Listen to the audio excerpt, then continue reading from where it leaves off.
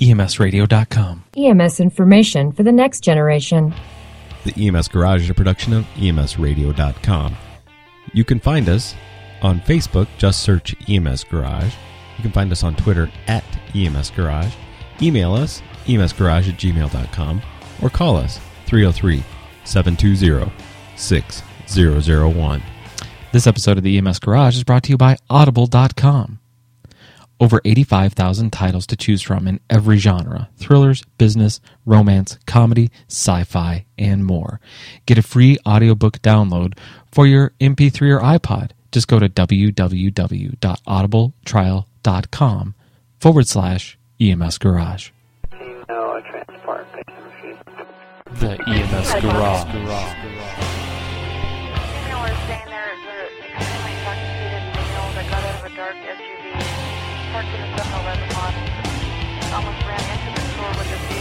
Checking out right now. Okay, I got DG on the phone there wanting to know if you can handle that call as well. Just confirming you are checking the patient. Salmonic 22 is on scene. Here's Buddy.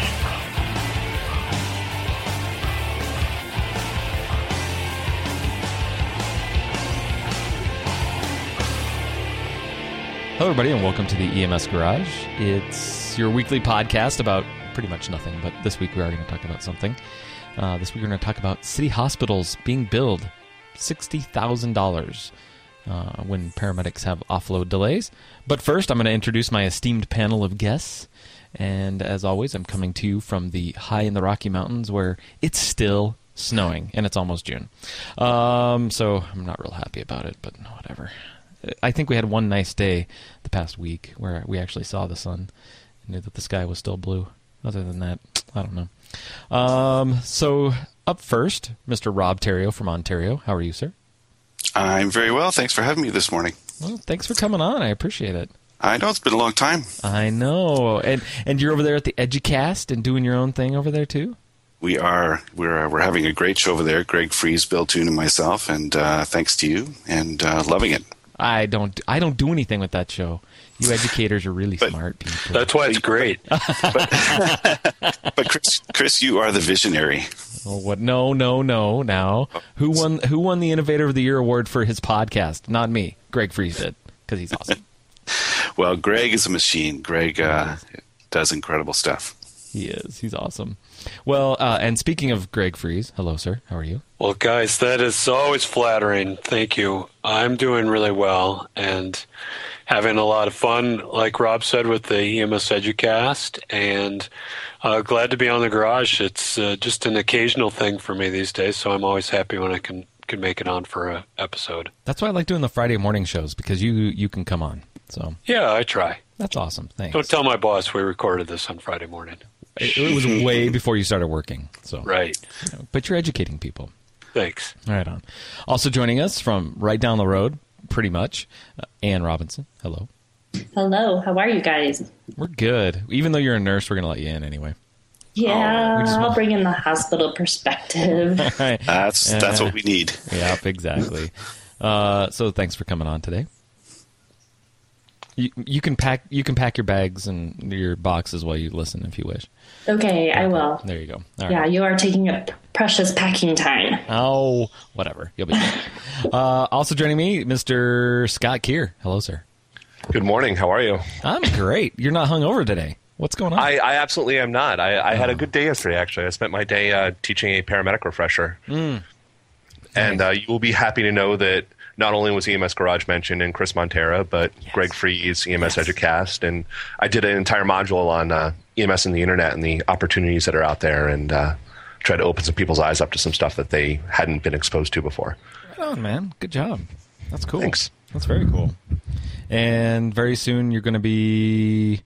are you going to Vegas? Absolutely, I'm going to Vegas. Baby. I would miss Vegas. All right. Yeah. Rob and Greg, are you guys going to Vegas? No? Yes? Not I. Oh. Unfortunately. Yes, I am going to Vegas. Sweet. You want to do an if we have the opportunity to record podcasts there, would you want to do an Educast? Oh yeah. Sweet. Or 2 or 3? Okay. Cool. One a day is good. Except for I'm presenting on a couple. I have 2 presentations on one day. I can't remember which of the days, but that might be a tough day to do 2 episodes. Our executive producer, Anne, will work with you. Yeah, well, why don't you just give me your availability and I'll book you right up. Awesome. And we're That'd be fun. gonna host those. We're gonna hope to stream those again this time, and we'll put up a Ustream channel and show everybody the show floor and let people enjoy it from home too. If you can't make it to Vegas with us, so we've heard rumors that it's almost done, but we can't tell you any of the details yet. So as soon as we know more, we'll let you know. Rob, were you trying to say something? No, I was yawning and muting my mic simultaneously. Gotcha. Very cool. And joining us finally, Mr. Tim Newman. Hello, sir. Hello. How are you? I only get up this early for you. It's 10 o'clock, dude, where you live. It's not that bad. Yeah. Okay. I work later than most Oh, okay. Gotcha. Understand. Well, thank you for getting up for me, because that rocks. And are you going to Vegas? Or is that too far? No, unfortunately. I was thinking of scamming an entry in the EMS newbie contest, but, well, Kelly would probably recognize my style of writing. Well, just make it like a newbie, and you'd be fine. You could use some pseudonym, you know. I think what would give you away, Tim, is the word count limit. That might do it. You would be like the 60-year-old who's trying to squeak into American Idol. Awesome, dude. That's good. Well, let's get down to business here. So the Winnipeg hospitals racked up a $60,000 bill last month after 400 ambulances were forced to wait upwards of 90 minutes to unload patients in the emergency room. The Winnipeg Fire Department, or Fire Paramedic Service, they have fire paramedic services in Canada? Only in Winnipeg. Ah, okay. That probably accounts for fewer than 5% of services in Canada. Okay. So all of the services are purely paramedic services. All right. Well, this comes to us via the Winnipeg Free Press. You'll find the link on our webpage. And this is interesting.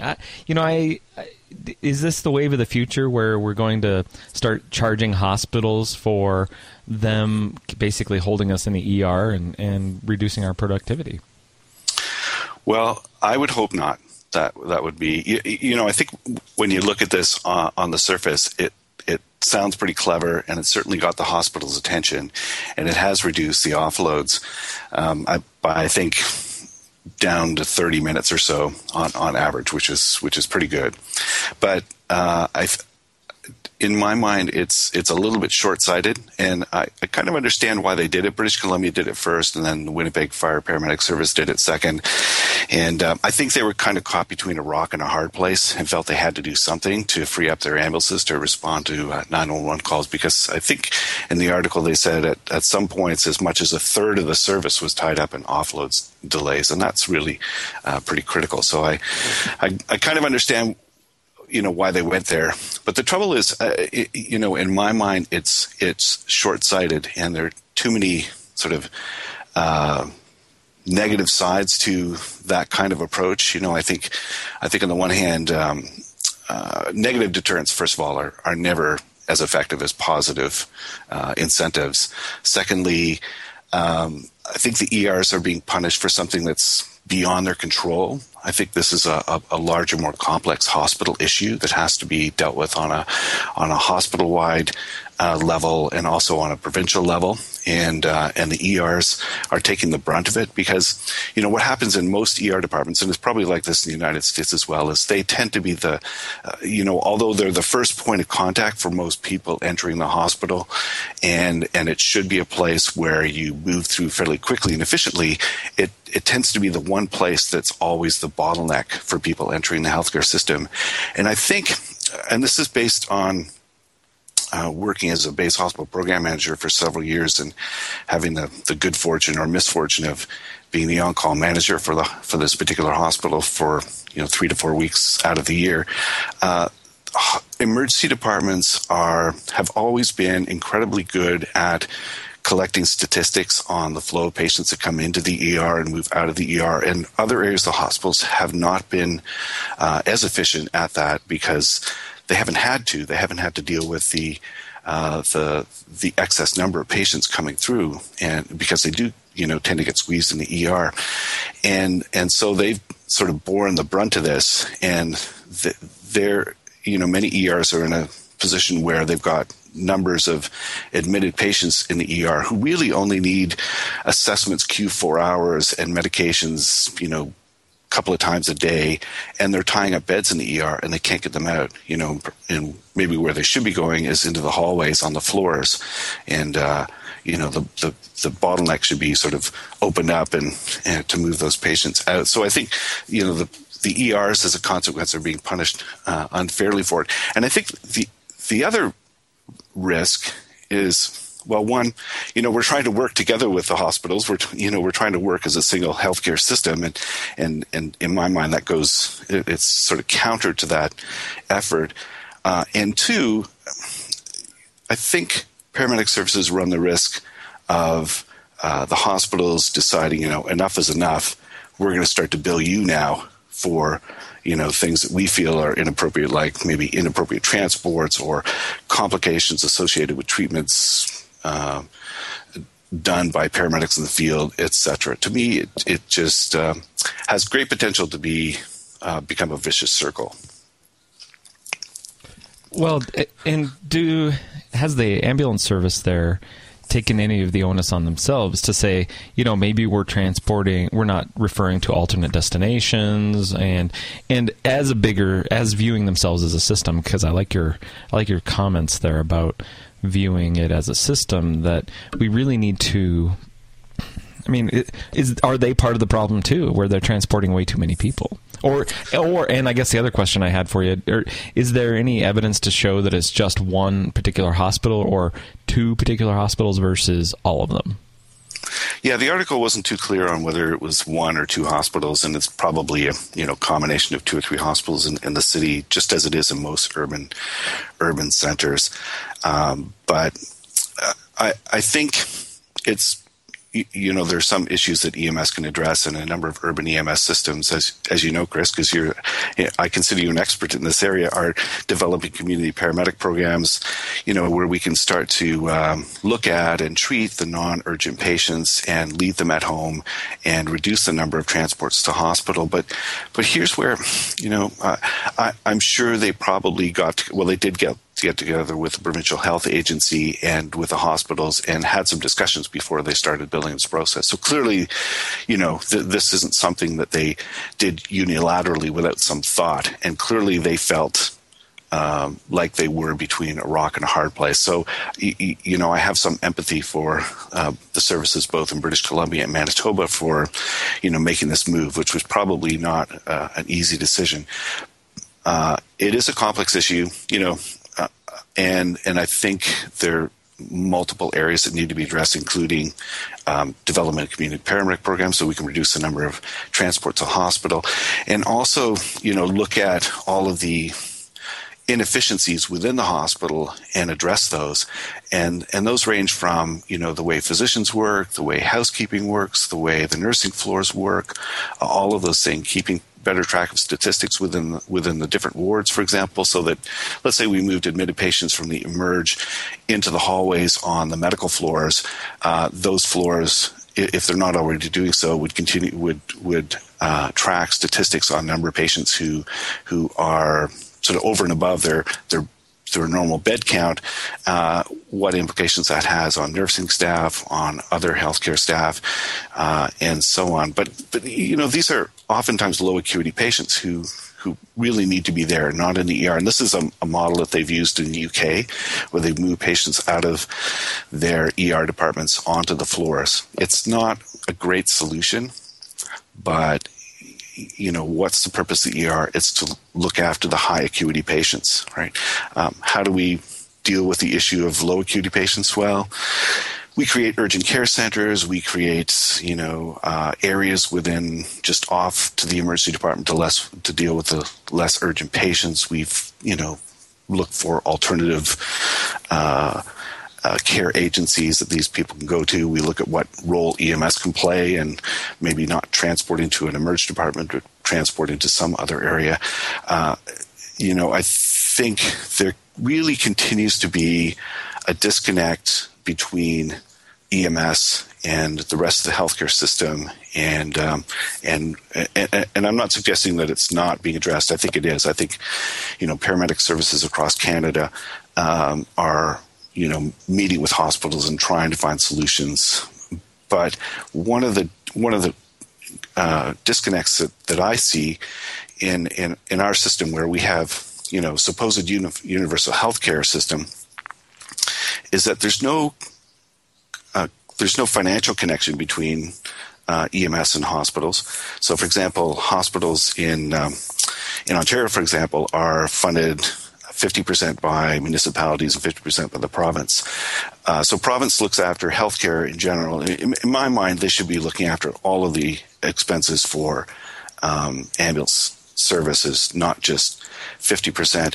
And, what the healthcare system as a whole should be looking at is, what is it that EMS does that benefits the patient in the long run? What is it that we do that reduces length of stay in hospital, reduces the likelihood that patients will be admitted to the intensive care unit, and things like CPAP?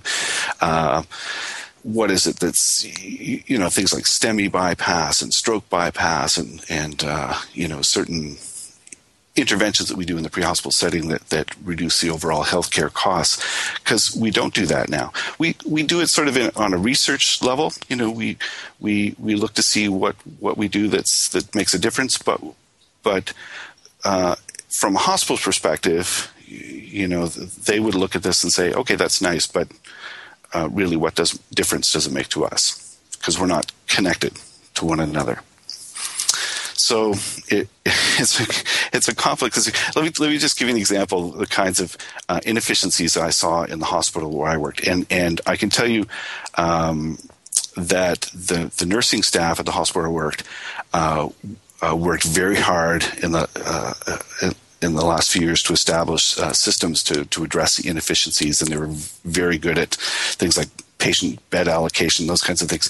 But so to give you an idea, we have a system where there are staff who work in the hospital, and physicians they call them staff physicians, but they're not really hospital employees. They're physicians in our system bill the province, which is kind of an odd situation. So on the one hand, we have medical universality. On the other hand, we have these physicians who bill to a certain cap.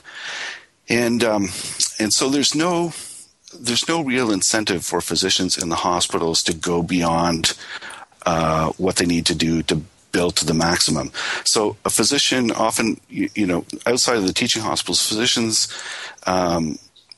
usually have a family practice. They come into the hospital. They do a couple of days in the hospital. They do their rounds. Let's say they have 15 patients to see. They'll see 12 of those 15 patients. They don't get a chance to see the other 3. Let's say 2 of those other 3 were ready to be discharged. But now, they're occupying a bed for another day, 2 days, 3 days, because the physician hasn't had the opportunity to get there and see them and have a discussion with them and discharge them. So, it's a big burden to the healthcare system. And not only that, but they're tying up beds that could otherwise be freed for patients who are sitting in bed in the ER, could be transferred over there. Housekeeping is, not to bash housekeeping, but there are inefficiencies in there as well. And what I found when I was the on-call manager for the hospital was that sometimes the ER charge nurse would call me at home and she'd say, "Rob, I got a patient who needs to go to the ICU, but the person from housekeeping is telling me that they're not assigned to clean ICU beds." So I'd have to call the person in housekeeping and say, "Yes, I know you're not assigned to clean, beds in the ICU," and they have certain protocols. Believe it or not, there are certain people who are trained to clean ICU beds and certain people who focus on ward beds. And so I would have to say to them, "Look, you're going to have to go in there and clean the ICU room. We got to move a patient up there. It just has to get done." So you would think that hospitals would run efficiently to the point where an on-call manager wouldn't have to do that. It would just happen. A charge nurse could just call housekeeping and say, "You got to go here." So there are inefficiencies like that. I remember my mother-in-law had a stroke and went into the hospital when I was the manager there. And she went home for a weekend, and I went into her room on Monday to see how she was doing. She hadn't arrived back to the hospital. And there were like 6 trays of food at the end of her bed. So no one had told food services that she was away for the weekend, and the people who worked there didn't seem to care. They just thought, well, maybe she's out of her room. We'll just deliver these trays of food. So they just stacked up at the end of her bed. So, and I'm not suggesting all hospitals are like this, but there are many inefficiencies within the hospital that need to be addressed that could help reduce that bottleneck in the ER to move those patients out of there.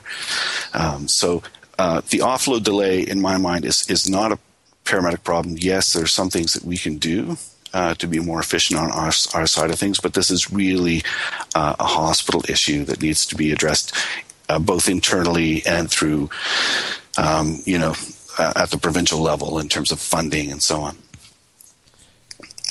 Well, and I think, again, you're pointing out system issues, and that really, it just shows the inefficiencies. I know Greg wants to jump in because I know he has to run. So do you have anything to say to this, Greg?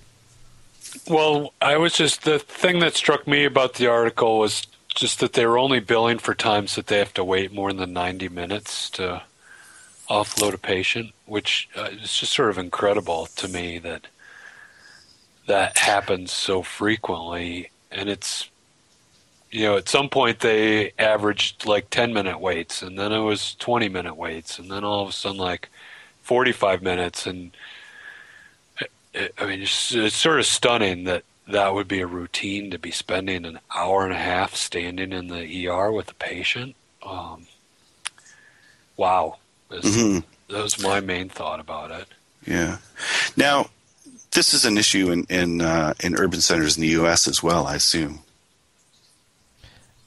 Yeah, it is. I mean, I think it varies from location to location. I know, like in Denver, there was a problem with it at one point, but the hospitals got together and said, you know what, we're going to create zones, and we're going to say that hospitals would go on divert because they couldn't accept more ER patients because of the backup. And they have so many people or so many hospitals in that zone. And they said, if all the hospitals in one certain zone go on divert, then none of them are on divert. So they basically they're basically self-regulating themselves to say, we want to make sure that we always can accept patients, because they feel that obviously the emergency room in the United States is a high-cost center. At the same time, it's also a higher profit center if the people can pay, those type of issues. But yeah, so I think that, I know in cities back east that there have been issues with it. I don't think it's as big of an issue, or it's at least not as publicized as much now as it used to be. Mm-hmm. So we tried that diversion strategy in Southern Ontario and found that it just wasn't working. So now we've adopted something slightly different. We call it consideration. So if a hospital's a little overwhelmed, they go on consideration. The other thing I was going to say about this billing issue, part of the problem with the billing issue is that let me take a step back. At some of the hospitals, and this boils down to some of the individual triage nurses, what will happen is they'll have, we use, in many of the provinces in Canada, we use the Canadian Triage Acuity Scale, which is a 5-point scale, 1 being the highest priority. And these are generally, for example, Glasgow Coma Score of 3, or apneic patient who is still alive, or vital signs absent patient would be CTAS level 1 that would have to be seen immediately. CTAS level 2 would be someone who needs to be seen within 50 minutes. So that might be someone short of breath, speaking 5 words per sentence. So we have this scale.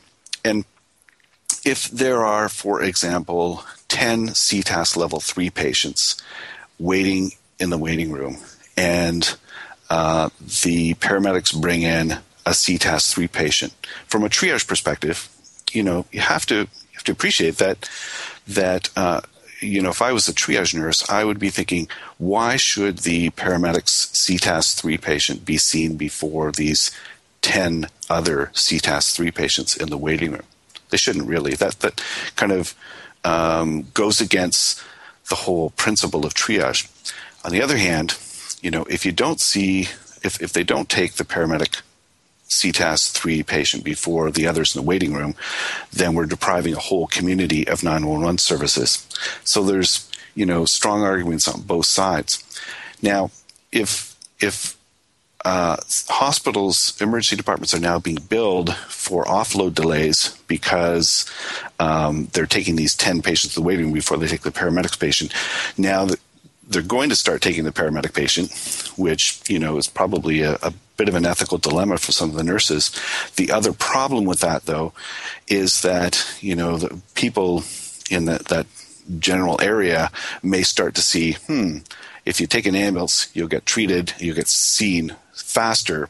Why not call the ambulance? So there is a potential risk there to send the message out to the community that you'll be seen faster if you call for an ambulance. And we don't want that, obviously. We don't want people calling for an ambulance because they think they're going to be seen faster, because that's not the way it should happen. They should be calling for the ambulance because there's a certain level of urgency to their medical or traumatic condition that requires an ambulance, right? So this whole approach has just such great potential to backfire and to become a downward spiral. So, Anne, what about the hospital perspective? What do you think from the hospital side? What could they be doing differently? Because I think there's a slippery slope here where maybe does Winnipeg do interfacility stuff so they transport one patient from one hospital to another or something like that? I'm not sure if they do. Yeah, I'm not sure if they do or not. A lot of urban centers have paramedic services have moved away from that and do 911 calls. And again, this is a bit of a dysfunctional part of our universal healthcare system, in my view. What happens is that ambulance services do get reimbursed by the province for 911 calls from the community to the hospital, but they don't get reimbursed for transfers between one hospital and another, really? which makes absolutely no sense at all.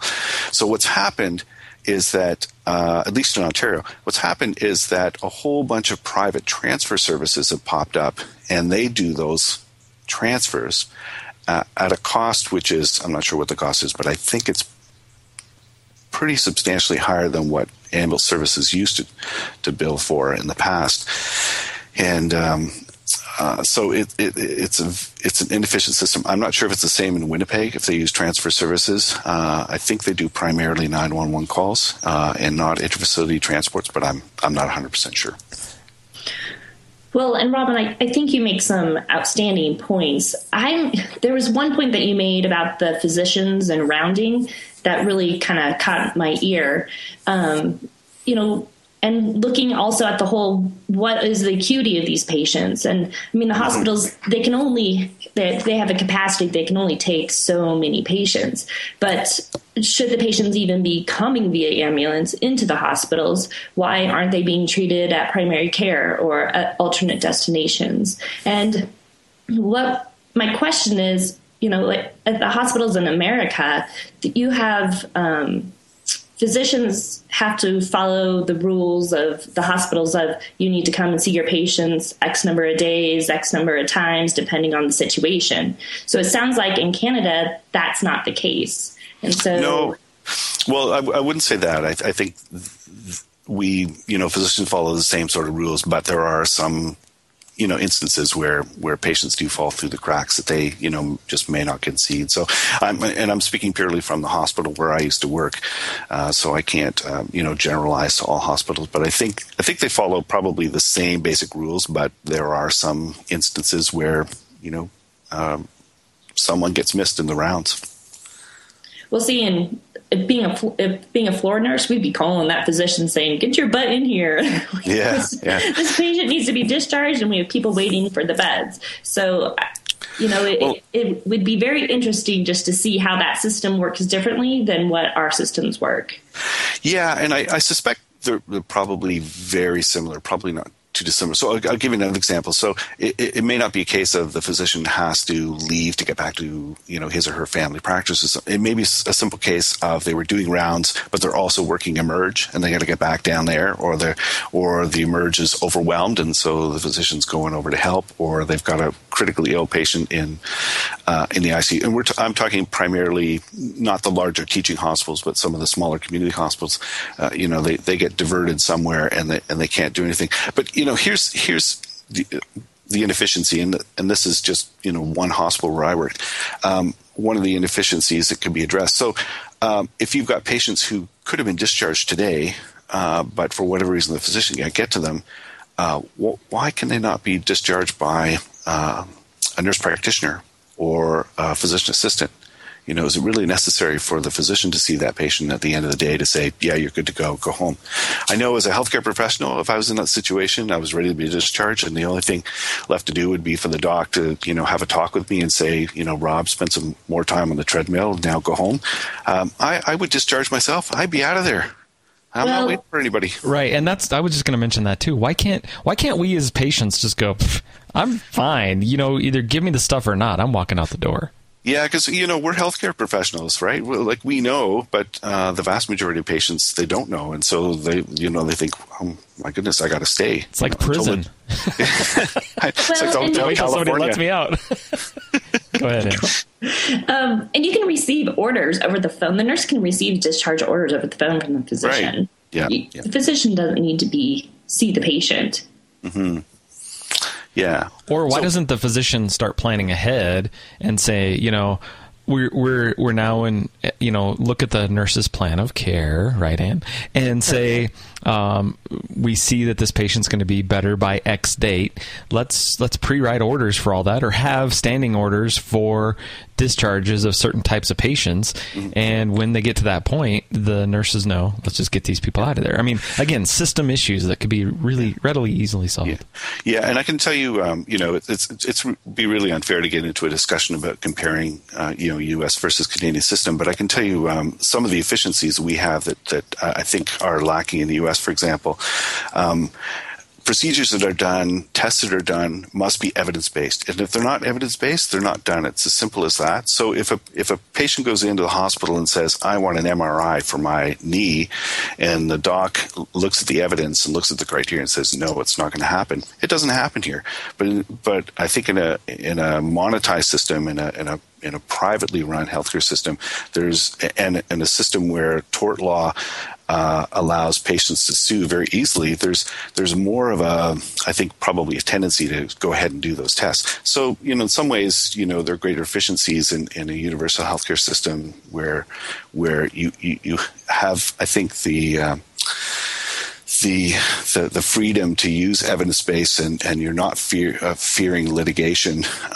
You can avoid some of those tests, and there's some greater efficiencies to be had there. But I think the bigger problem in the hospitals in terms of efficiency is probably, a lack of recognition at the provincial level that perhaps more nurses are needed, more beds are needed, that the patient population has increased, that the population in general in a given area has increased, and the paramedic services and hospital services have not grown to reflect those increases in patient acuity and patient population.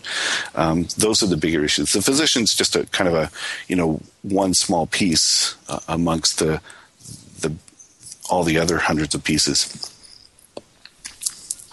Well, and also I would, again, like to look back to the acuity or the systems of why the patients are coming to the emergency room. I know on average in the United States, 80% of emergency room visits are primary care type visits. So what other systems or healthcare collaboration can occur that these patients can be seen in another location?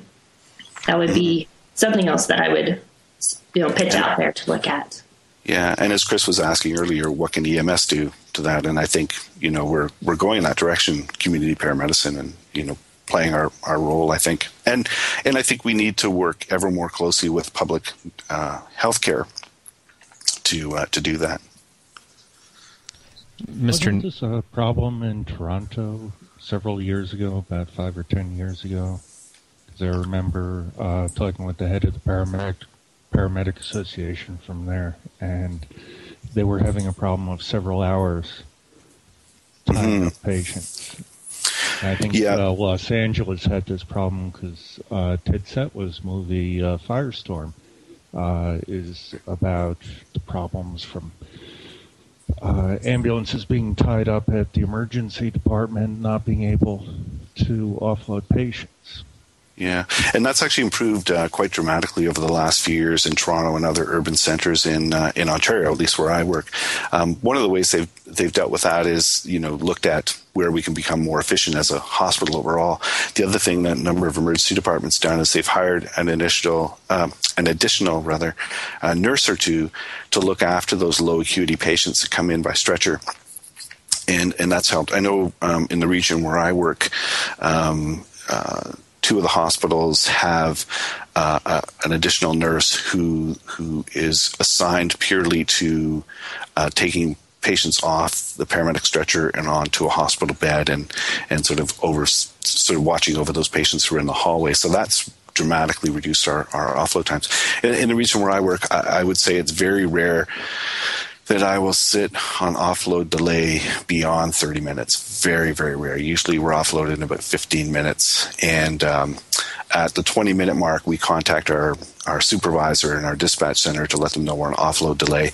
And you can guarantee in about 10 minutes later, the supervisor's in there chatting with the charge nurse saying, what can we do? What's going on? Let's, get the ball rolling. So, it's being addressed. But the whole billing thing, I just, on the one hand, I feel bad that they felt compelled they had to go that way. They probably felt somewhat forced and they were not getting the attention they needed. On the other hand, what's it going to lead to? Have we really solved the problem here? I don't think so. In Toronto, weren't they moving the patient to a backboard and placing the patient on the floor after 90 minutes initially, then a month later moving it to 60 minutes, and then a month after that moving it to 30 minutes and leaving the chart with the patient? And somehow the region had decided this was not going to be patient abandonment. No, I've never heard of that happening. I know there had been talk or rumors about doing that kind of thing, but yeah, it would be abandonment. You can't, that simply could not be done. I'm sure the Toronto EMS would never tolerate that, and neither would the hospitals. So I know this was the plan that Toronto EMS had come up with. That might have been, I think it might have been something discussed, but I don't think that ever came to fruition. I think what happened is they, Toronto's a very big service, and they had, I think they did a trial for a while where, and I got to be careful here that I don't, misinform, but I think they may have trialed a program where they had light duty paramedics who were there looking after patients brought in by ambulance, and that would free up the ambulances to go and call. So these were medics who were not able to work ambulance because they were injured or what have you, but would be in the hospital looking after those. But it's not an EMS problem. It's a hospital problem and a bigger system problem. So I think they've changed that now, and it's the hospital who's providing the staff to look after those patients.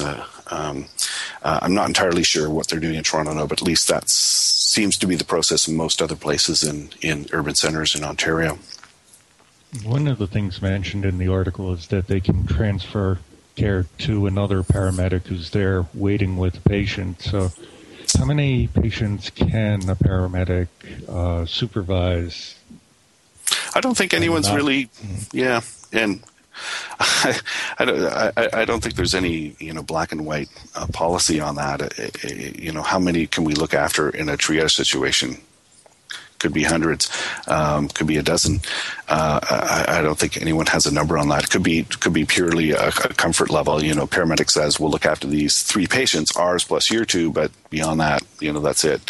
I don't know, but again, I think that's a bad solution as well. I really don't think, one paramedic crew with a low acuity patient should be looking after the patients of 2 other paramedic crews so they can be free to go out. I think that's the wrong approach. I think this is a hospital problem that needs a hospital solution. And, I know people in the past have argued EMS needs to help with the solution, but I don't think we need to have discussions with him, that we need to convey clearly that it is a serious problem in terms of 911 response. And I think we can provide suggestions, but I don't think other than, developing community paramedic programs, I don't think we should be even attempting to provide solutions inside the hospital. I think that has to be done by the hospitals. And actually the nursing unions really flipped out about the idea of, light duty paramedics in the hospital looking after patients. That became a union battle. And I think that's probably why it was quickly squashed. Stinking nurses. Man, they're smart. Nice. They're your friends, and they're not.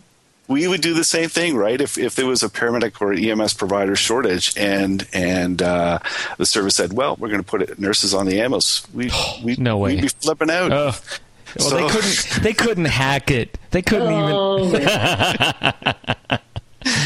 Let's not start. We love nurses. Let's not go there. But we could all work together and fill those healthcare gaps to meet the need. Well, listen. I worked Expo 86 in Vancouver, and we had nurse paramedic clinics. Wow. And I had probably, other than the fact that it was Expo and it's just a lot of fun there, but I had probably the most fun of my life driving around on golf carts with nurses and responding to calls with nurses. It was just awesome. Yeah, I did that when we had the Grand Prix in Denver, and they would put a nurse and a paramedic and then on a golf cart with a firefighter driver.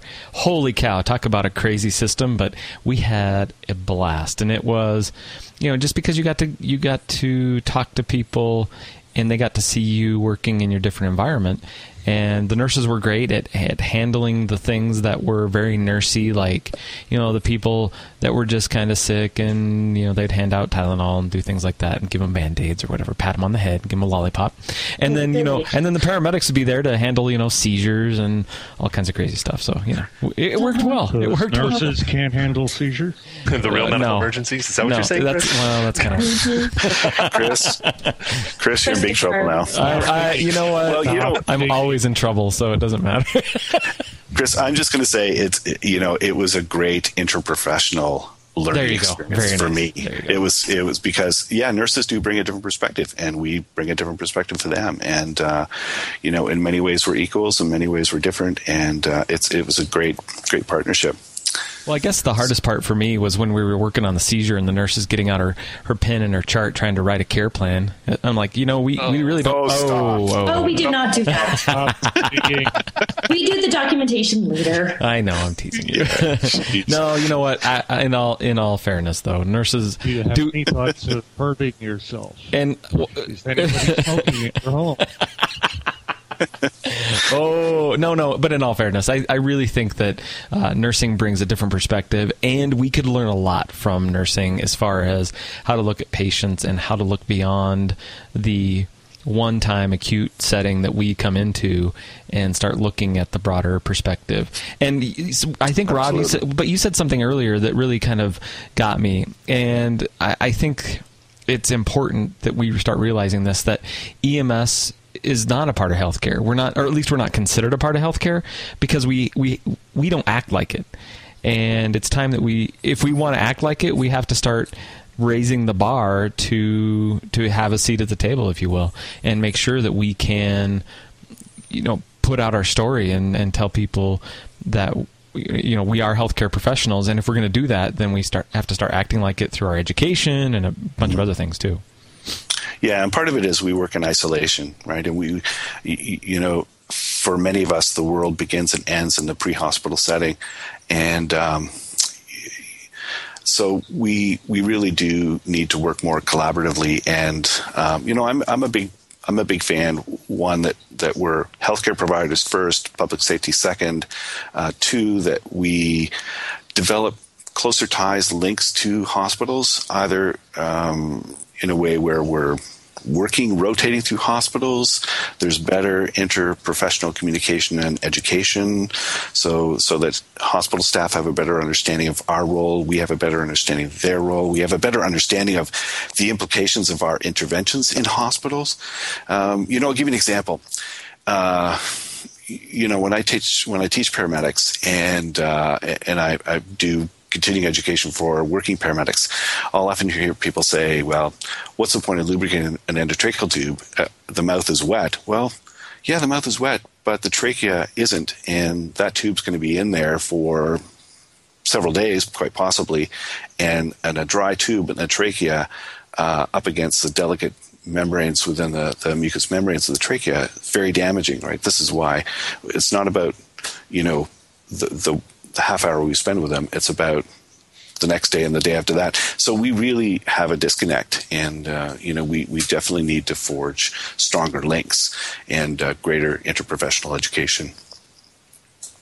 Yeah, we focus on getting the vital signs looking nice when we drop them off at the hospital, and act as if anything that happens after that is the hospital's fault.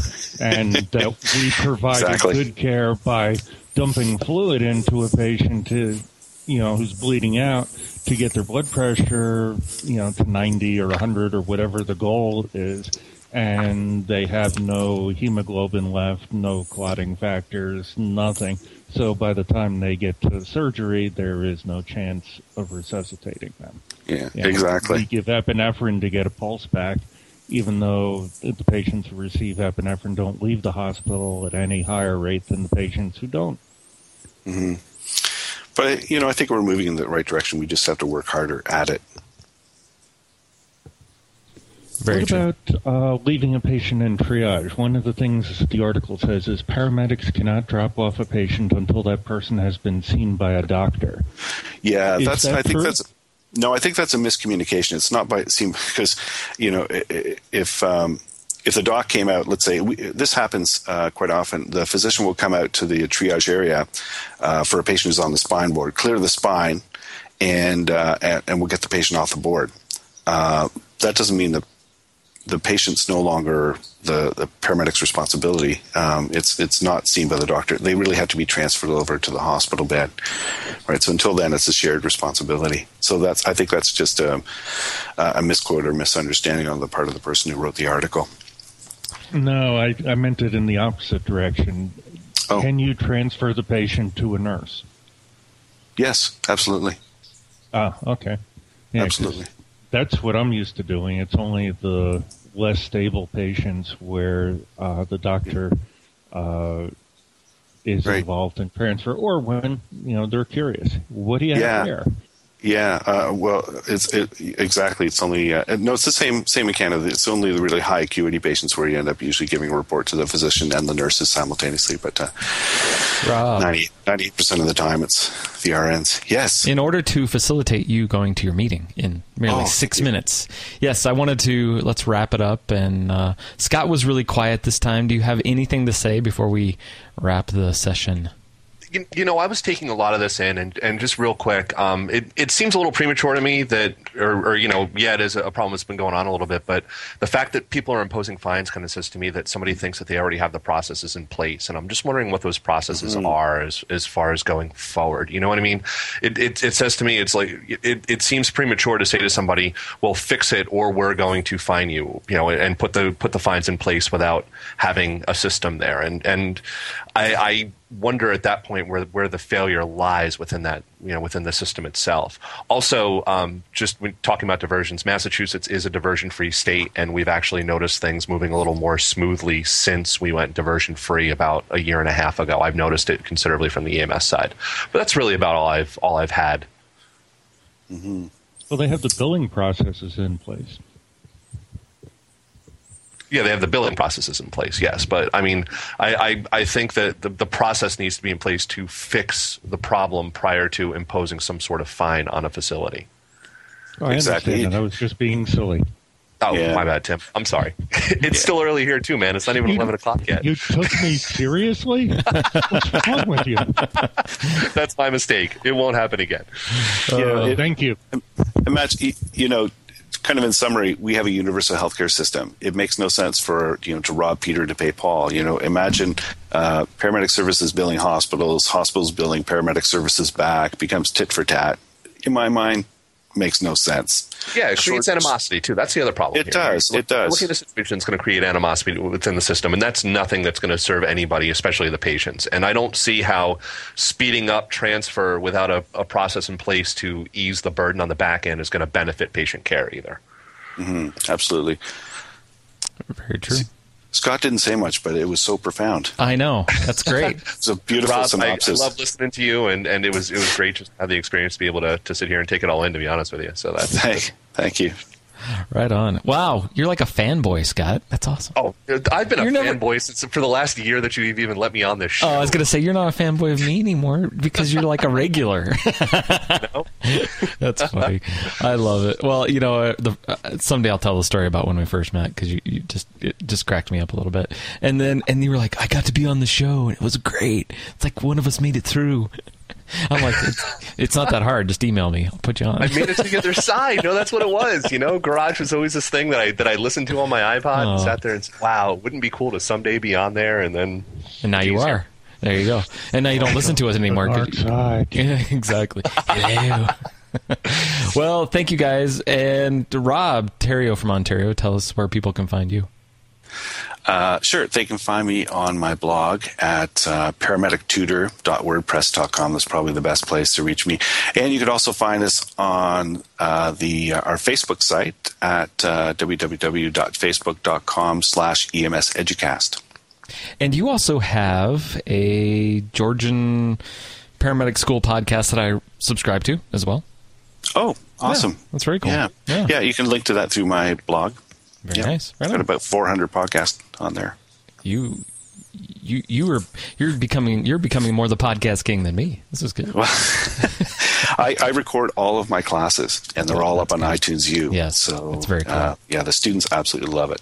It's awesome. Well, it is good. I mean, if you miss a class or something, you can listen to it right there, or you want to retake, you want to get that knowledge again. It's good. Well, yeah, or more importantly, I find the students listen to the podcast and they relearn. It gets reinforced, so they come into class and very quickly they start talking the language, and we can move from knowledge up to the more critical thinking areas. It's just amazing. That's perfect. I love it. I wish more places did that. Yeah, well, people can contact me. I'm happy to help other teachers learn how to podcast from the classroom. I do it all the time. I do it free of charge, I might add, because I'm my entire career I've had tremendous amount of help from other teachers and other educators, and I'm always happy to help others in return. Great. Well, thank you very much. Mr. Greg Fries. You're independently wealthy?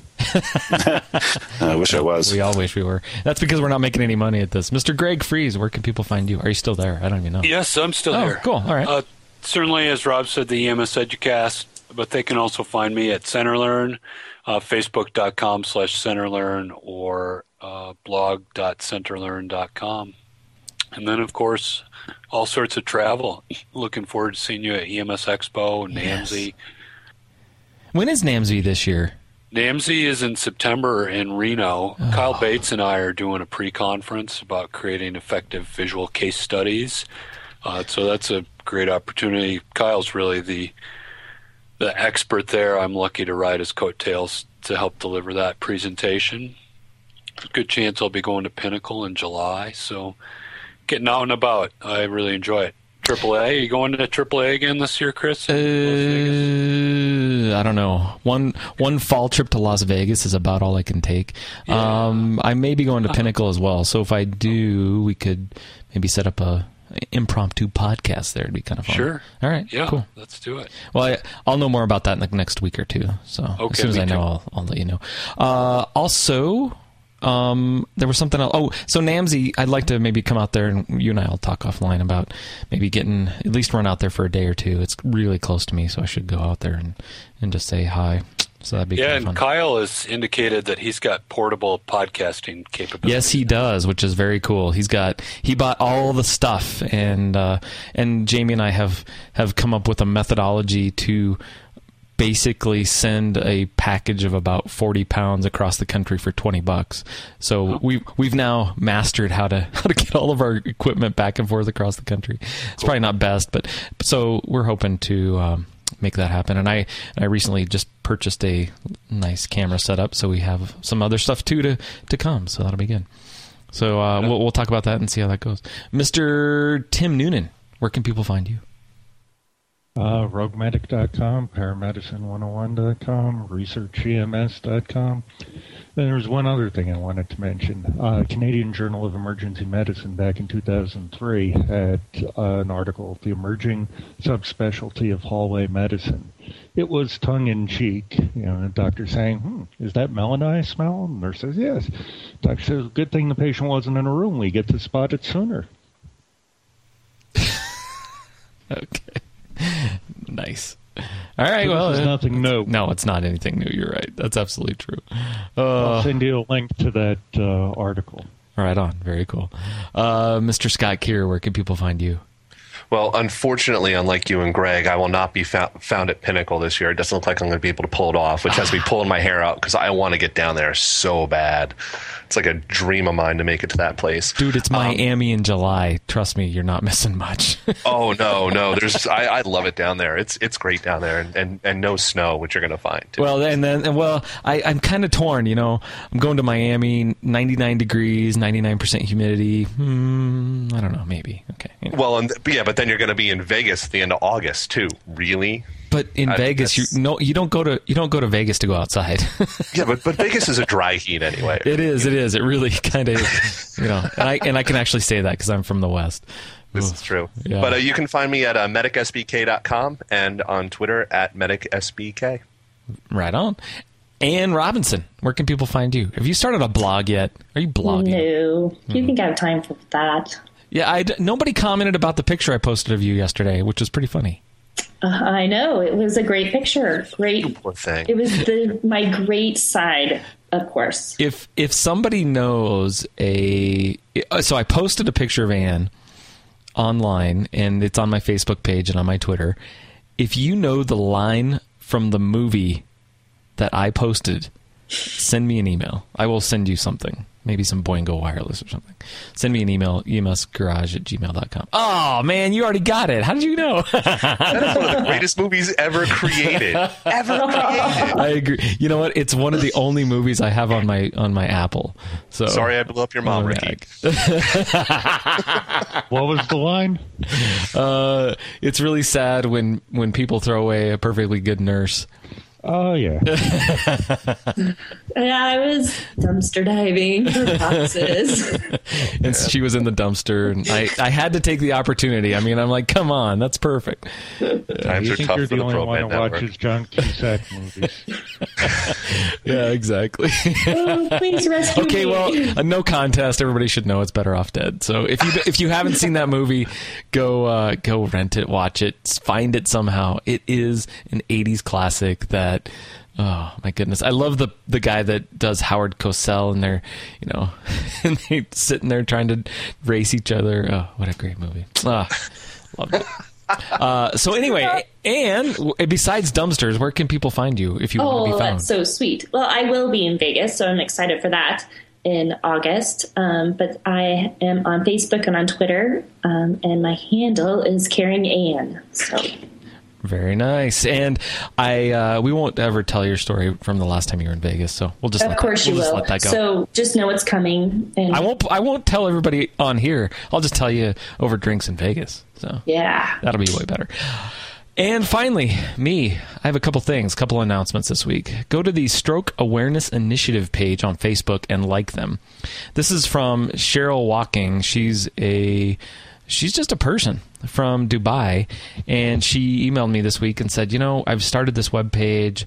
I've had some stroke awareness, or I've had a stroke in my family, and I really want to do something good for stroke awareness. I said, cool. I'll like your page, and I'll actually announce it on my podcast. She's now really excited. So she's a listener in Dubai and found our webpage and said, I would love to at least have you like us and be a part of it. And it looks like she's trying to do some pretty interesting things, and it's all in the Middle East, and I really appreciate that. So go to the Facebook page /stroke-awareness-initiative, and you will find her page there and like it. And then talk to her, interact with her. Also, ProMed Network. Have you been to the ProMed Network page? ProMedNetwork.com. We have 43 different programs there, including Family Medicine Rocks, Confessions of an EMS Newbie, EMS Educast, EMS Office Hours, Medical Author Chat, EMS Research Cast, and many, many more, including EMS Garage, and all of the great EMS radio podcasts are on that page. So go to the ProMedNetwork.com and listen to a bunch of shows. So basically, you could listen to 40 hours of content a week. Pretty doggone cool. And I'm Chris Montera, Geeky Medic, and you can find me on all the websites, Twitter, Facebook, GEMS. I haven't been on GEMS Connect in a while. I should probably go over there and just post something. And you can find me on, the email, emsgarage@gmail.com. Have a great day, night, weekend, and it is Memorial Day weekend, so if you see a service vet or you know one or you see somebody that's actively in the military, tell them thanks. And we really appreciate their service. Have a great day. See you next time when we talk about more issues that concern you in EMS.